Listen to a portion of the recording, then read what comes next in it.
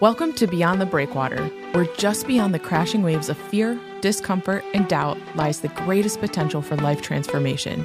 We want to guide you into the open waters where the calculated risk you take becomes the turning point for you or your organization to thrive. So draw up your anchors and prepare for departure in this week's episode of Beyond the Breakwater.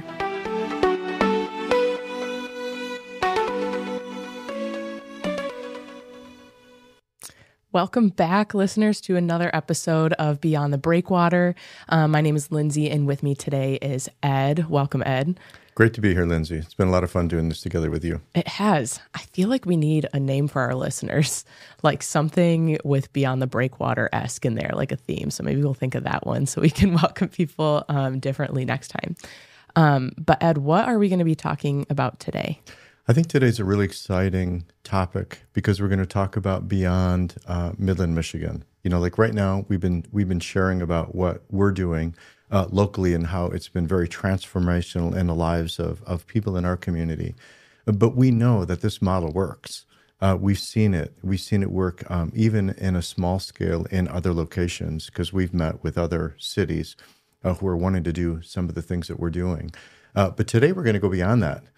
Today we're actually going to entitle this one Beyond the Border.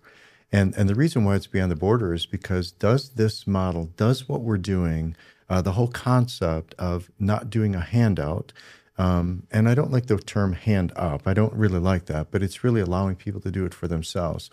You just came back from a trip to Mexico, and you got to see firsthand some of the things that we're doing here over in Mexico. So why don't you maybe give us an overview of what did you do in Mexico?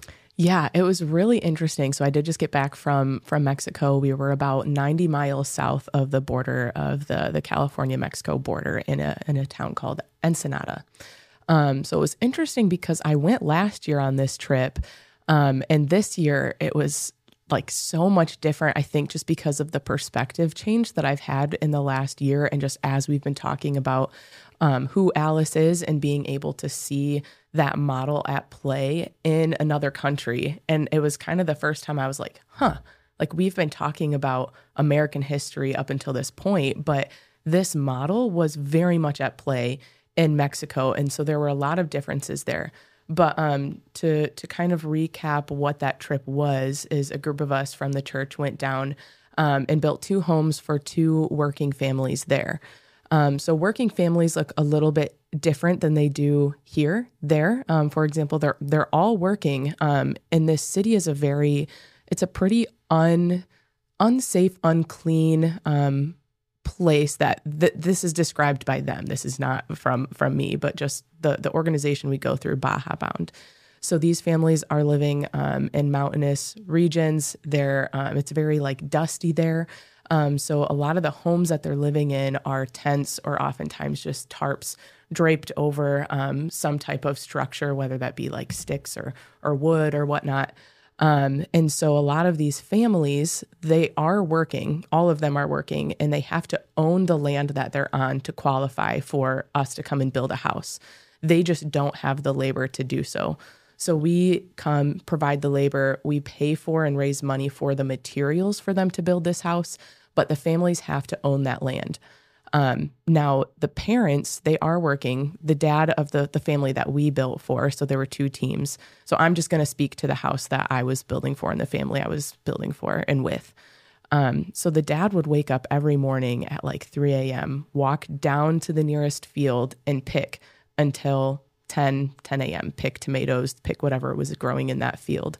He would come back up at 10 and work with us, and his wife, Graciela, was working with us and their 3-year-old daughter the whole time. And that was a layer of importance, too, to say that we want these families to work with us. It's important that they have some equity in this process as well, that this is their home.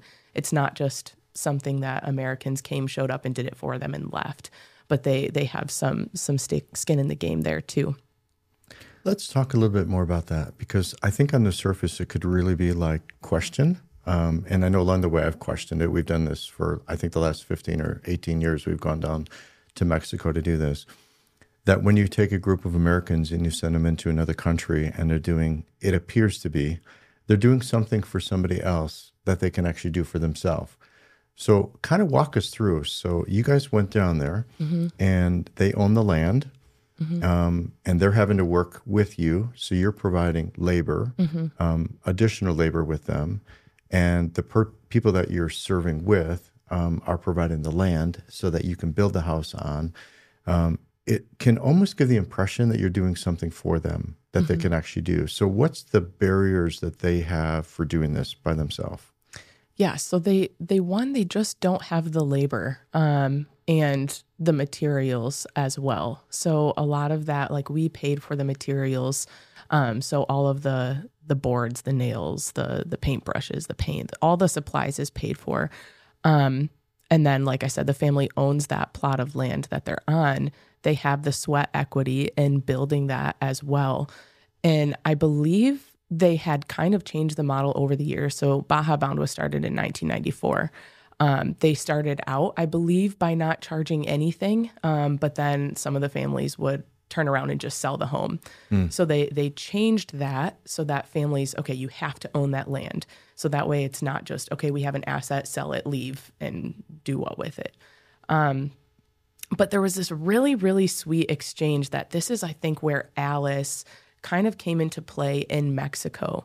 Was one of the days the dad had gone to work. He was picking in the fields all day, which, mind you, they make $7 a day, all day long, picking in these fields. Like that is such hard work. Even when I go and pick like blueberries or strawberries for an hour, it's like, wow, I'm tired. But doing that to provide for their families. Came back up. He was working with us, and then we had a lunch break. So we pack a bunch of sandwiches, and the families will come and eat with us as well. Well, the dad had left. He walked back down this mountain to the nearest store and bought everyone pop. So that was just the sweetest thing to see. Like he wanted to provide for us in some way. That was that exchange of value. He owned the land, but there was another layer of, okay, you guys are doing something for me. I'm working with you. Let me take care of you. And it was probably money that he didn't have left over to spend. But there is that dignity piece that we talk about with Alice in the United States. And again, we see it in Mexico. So you almost could say that he hired all of you for the cost of pop.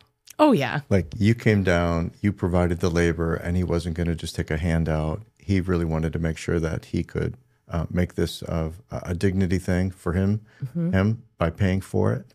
And so by going down and buying pop for everybody, which you probably could have bought your own pop, you probably didn't need it. It was a great gesture, a welcome gesture, but it was the meaning behind it. It was, I don't want this for free. Your time down here means something to me, and you were able to have an exchange. And I think when you make something like a business exchange, I know we've talked about this in the past, but we could just flesh this out a little bit. It's the difference between when you give a handout, you're robbing a person of their dignity. But when it's a business deal, then you maintain that dignity. So it could have seemed like you went down there and you on the surface, you're taking something from him. But he's like, oh, no, I'm not going to have any part of that. I'm going to pay for it. So I'm going to go buy pop for everybody.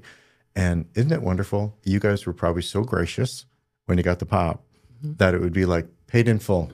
All of our labor for one pop, paid for the flight, paid for all the lodging, the car, the house, the materials for the house, all paid for with a can of pop. Yes. And I think it's easy too in those situations to be like, oh, no. Like, you don't have enough money. Like, please, like, you guys take that. But something we had to keep assessing was like, okay, it's their choice what they are providing for us. If they want to provide something or something is a gift, take it. Like, this is that exchange. This is allowing them to have that dignity and their part. And like, this is my house and I'm building this with you. And it's so interesting, the difference of America and Mexico. So I would say Alice is the same, but the way that the government is set up in America versus Mexico, Mexico government does not give any handouts. They don't give anything for free. They have never given $1 to their citizens. And so when you are giving something, and when we essentially like gave them a house, even though they worked for it, they own the land, there was that exchange value. The heart response is like, this is too much. Like, I don't deserve this. Like, how can we ever thank you? And it seems like in America, you give someone something and it's, I need more. It's not enough. This is expired. It's not good enough. And it like a lot of times what we give here is expired, but there is just like such that heart difference where you can argue in Mexico, even those in poverty can be considered ALICE because they want there to be some exchange, and there is no safety net. Okay, let's talk more about that. Before we go on, I want to go back to something that you talked about, just to make sure that everybody understands why this is so valuable. Before we talk about ALICE down in Mexico and in Guatemala and even here, I want to go back because the house was unaffordable for them. Yes. Their conditions, their living conditions were probably nobody in America, unless you're homeless in a city, you probably couldn't imagine the living conditions. I mean, I used to live in Guatemala for 2 years, and the living conditions of the people we worked with are, I don't have the word, heartbreaking. Yes. Because, but that's what they have. And so they couldn't get out of that. They were trapped in that. And what you did by providing the labor is you gave them a way out. You made the unaffordable house affordable with a can of pop as payment, but payment was exchanged. Now it became affordable.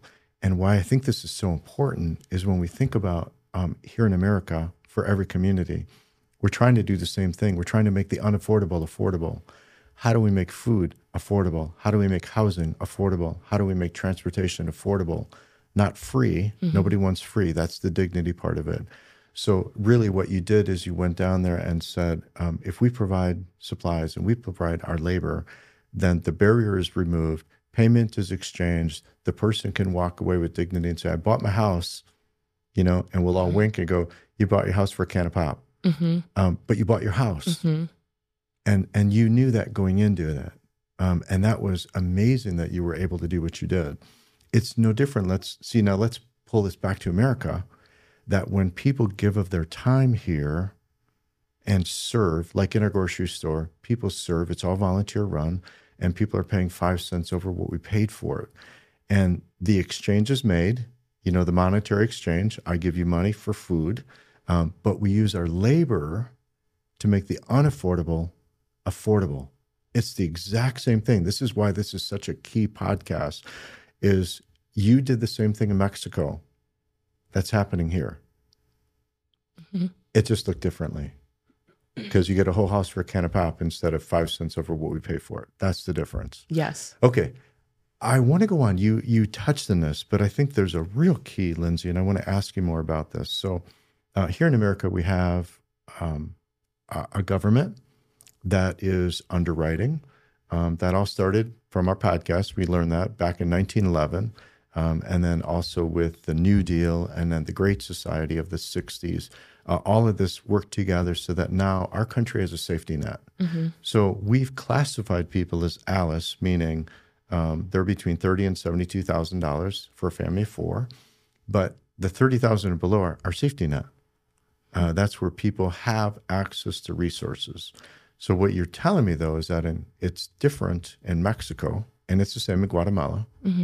There's no $30,000 poverty because there's no safety net. So the safety net goes away.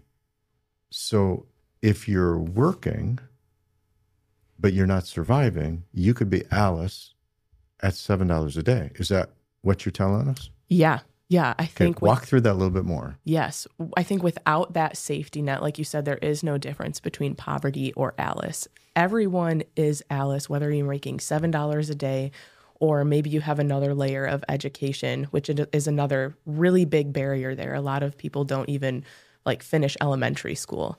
And so no matter what social class you're at, no matter how much you're making a day, there are no separations with this safety net. And I don't think the answer is, well, let's give them a safety net then. I think we've seen that at play in America and it's not working. There are more people entering into poverty, and there are a lot of more people in poverty that want their way out, but they are trapped by this safety net because they know the second they cross that barrier into receiving no government assistance, they end up in ALICE in America, where it's impossible to pay for things at retail price, but they're not getting anything from the government for free. And so there's this huge chasm for need. Yeah, I think we created a safety net in the 60s. If you go back to the Great Society, I know we talked about it, but I just want to touch on it just a tad. We really thought as a nation that under Lyndon B. Johnson's policies, that if we gave people the safety net and we gave him all of these material goods, that it would rise them out of poverty. And we would, in fact, the whole idea was to eradicate poverty once and for all. And actually what you just said is we just entrapped them. So our safety net has entrapped people into poverty. And when we say entrapped, it's because we give in terms of subsidy to people that are in poverty, we give in subsidy about 85% of what they need. And that just means that if you're going to encourage somebody who's in poverty getting that safety net, getting things or money or food or rent, they would have to work 40 hours to only get a 15% additional. And I think that's where we've really hurt ourselves with our policies. So you're saying that in Mexico, when you don't have a safety net, everybody is in the same boat. Now, the only part that you didn't talk about was there's probably some people that are incapable of working. Yes. Is that true? Yes. Yeah. And so in that case, that is where we can provide things for free. So, okay, but in Mexico, think about it. Who's the we can provide something for free? So think about the culture in Mexico, and I can talk about Guatemala. Okay. But think about the culture in Mexico. If you have a system where you have some people who can't provide for themselves, who's the they? Who helps them? Each other. Like, I think that was another really big difference, is that as we were working on this house, there were people coming in, neighbors, different, because this is a very populated mountain area. Like, there were a lot of people in the same kind of living conditions in tents and under tarps, and they would come over and help and work for the day. And these were not people related to the family. There was another group that came in, like a couple, and they brought over a meal for the family to eat and kind of take part in. And so I think that is another really big difference, is in Mexico, there was this communal nature to them, where it was all of the people living there, living with one another, going through life every single day, bearing each other's burdens, celebrating. Like, these people, maybe they didn't have a house like they were getting built, but they came in, they helped, and they worked. They provided a meal. I think we lose that in America. We're very individualized and every man for himself and pick yourself up by the bootstraps. And it's not often that you see somebody helping out another person just to take care of them. I think in America we call that donor fatigue, and we haven't talked about that. Donor fatigue comes in with, why should I help somebody when they can just go ask for it and get it for free? And so there's almost like a competition of, somebody going, getting food on a bridge cart or whatever it is that it's called in each state. And then people are like fatigued with giving when they already have it. But there is one group in America that does a lot of what you're saying, and we can learn so much from them, but we don't, is the Amish. See, the Amish pretty much keep to themselves, but you've heard the term barn raising. It's because a whole community comes over and then they build a barn for somebody. So they're helping one another instead of relying on government benefits. And I love that in our culture.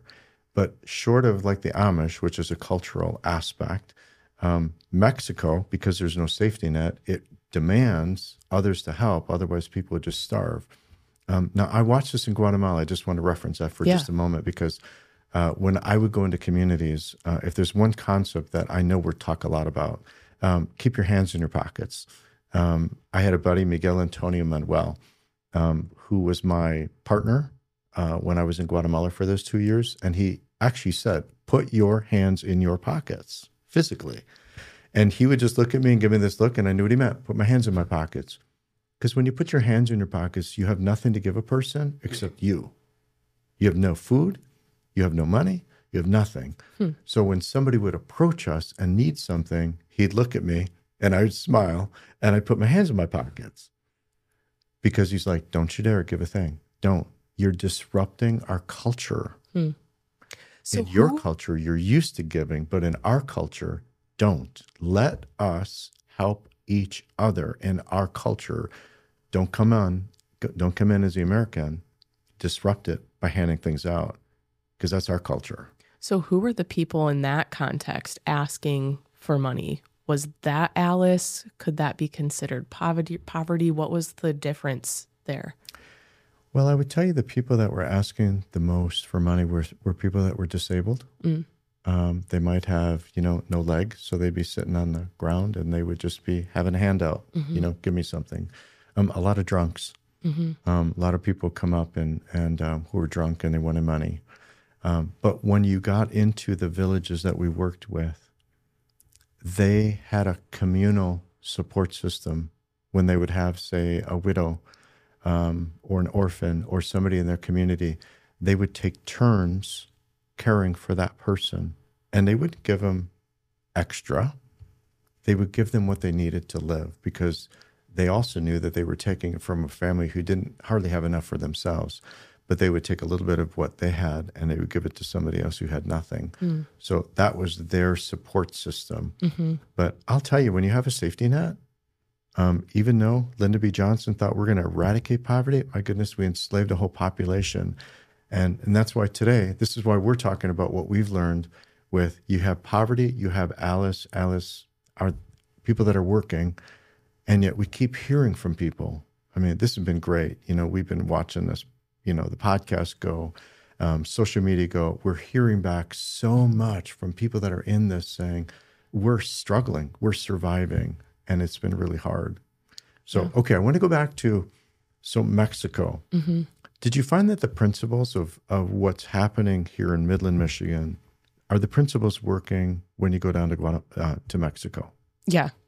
I would say that they are. I think that, like everything we've talked about, the exchange of the father of the household providing the pop. He walked down, he had that small exchange. There was a community of people there providing for one another. I think I even reflect back on a moment where there was a pregnant mom walking down the mountain to kind of see what was going on and talk about, is there any way that she could qualify for getting a house built?